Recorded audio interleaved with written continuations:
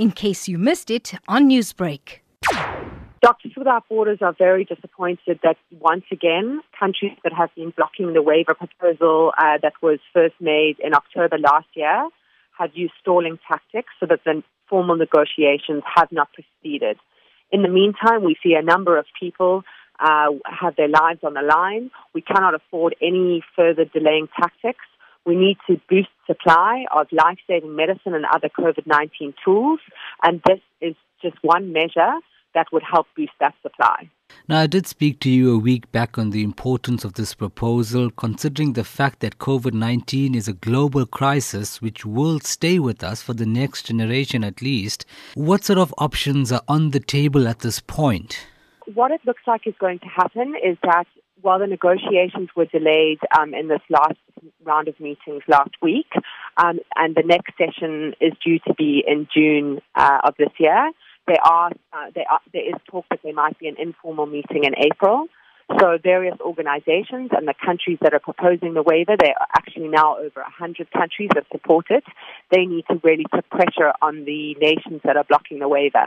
So the United States, the United Kingdom, the European Union, Australia, Japan, Canada, so that they hopefully come out, and they don't necessarily have to support the waiver, they just need to not block the negotiations that go ahead.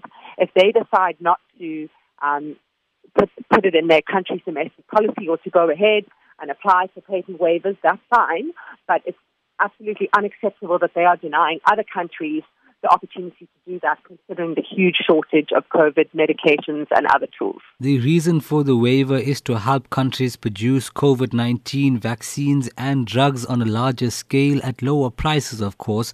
What do you think is at the heart of these countries blocking the temporary waiver? Is it maybe concerns of scientific expertise, or is it a money-making concern for big pharmaceutical companies? It's hard to know exactly what the motivation is of the countries that are supporting the waiver. Some of the arguments that they use is that they do want to protect innovation and private funding, but that doesn't apply considering that the majority of funding that's been in COVID-19 vaccinations in particular has been public funding. We've seen that in the US and the UK, but also even here in South Africa. And we've had a number of people participate in trials, and that contributes to data on the safety and efficacy of vaccines. So already pharmaceutical companies, are getting that information and able to profit from that information. Newsbreak, Lotus FM, powered by SABC News.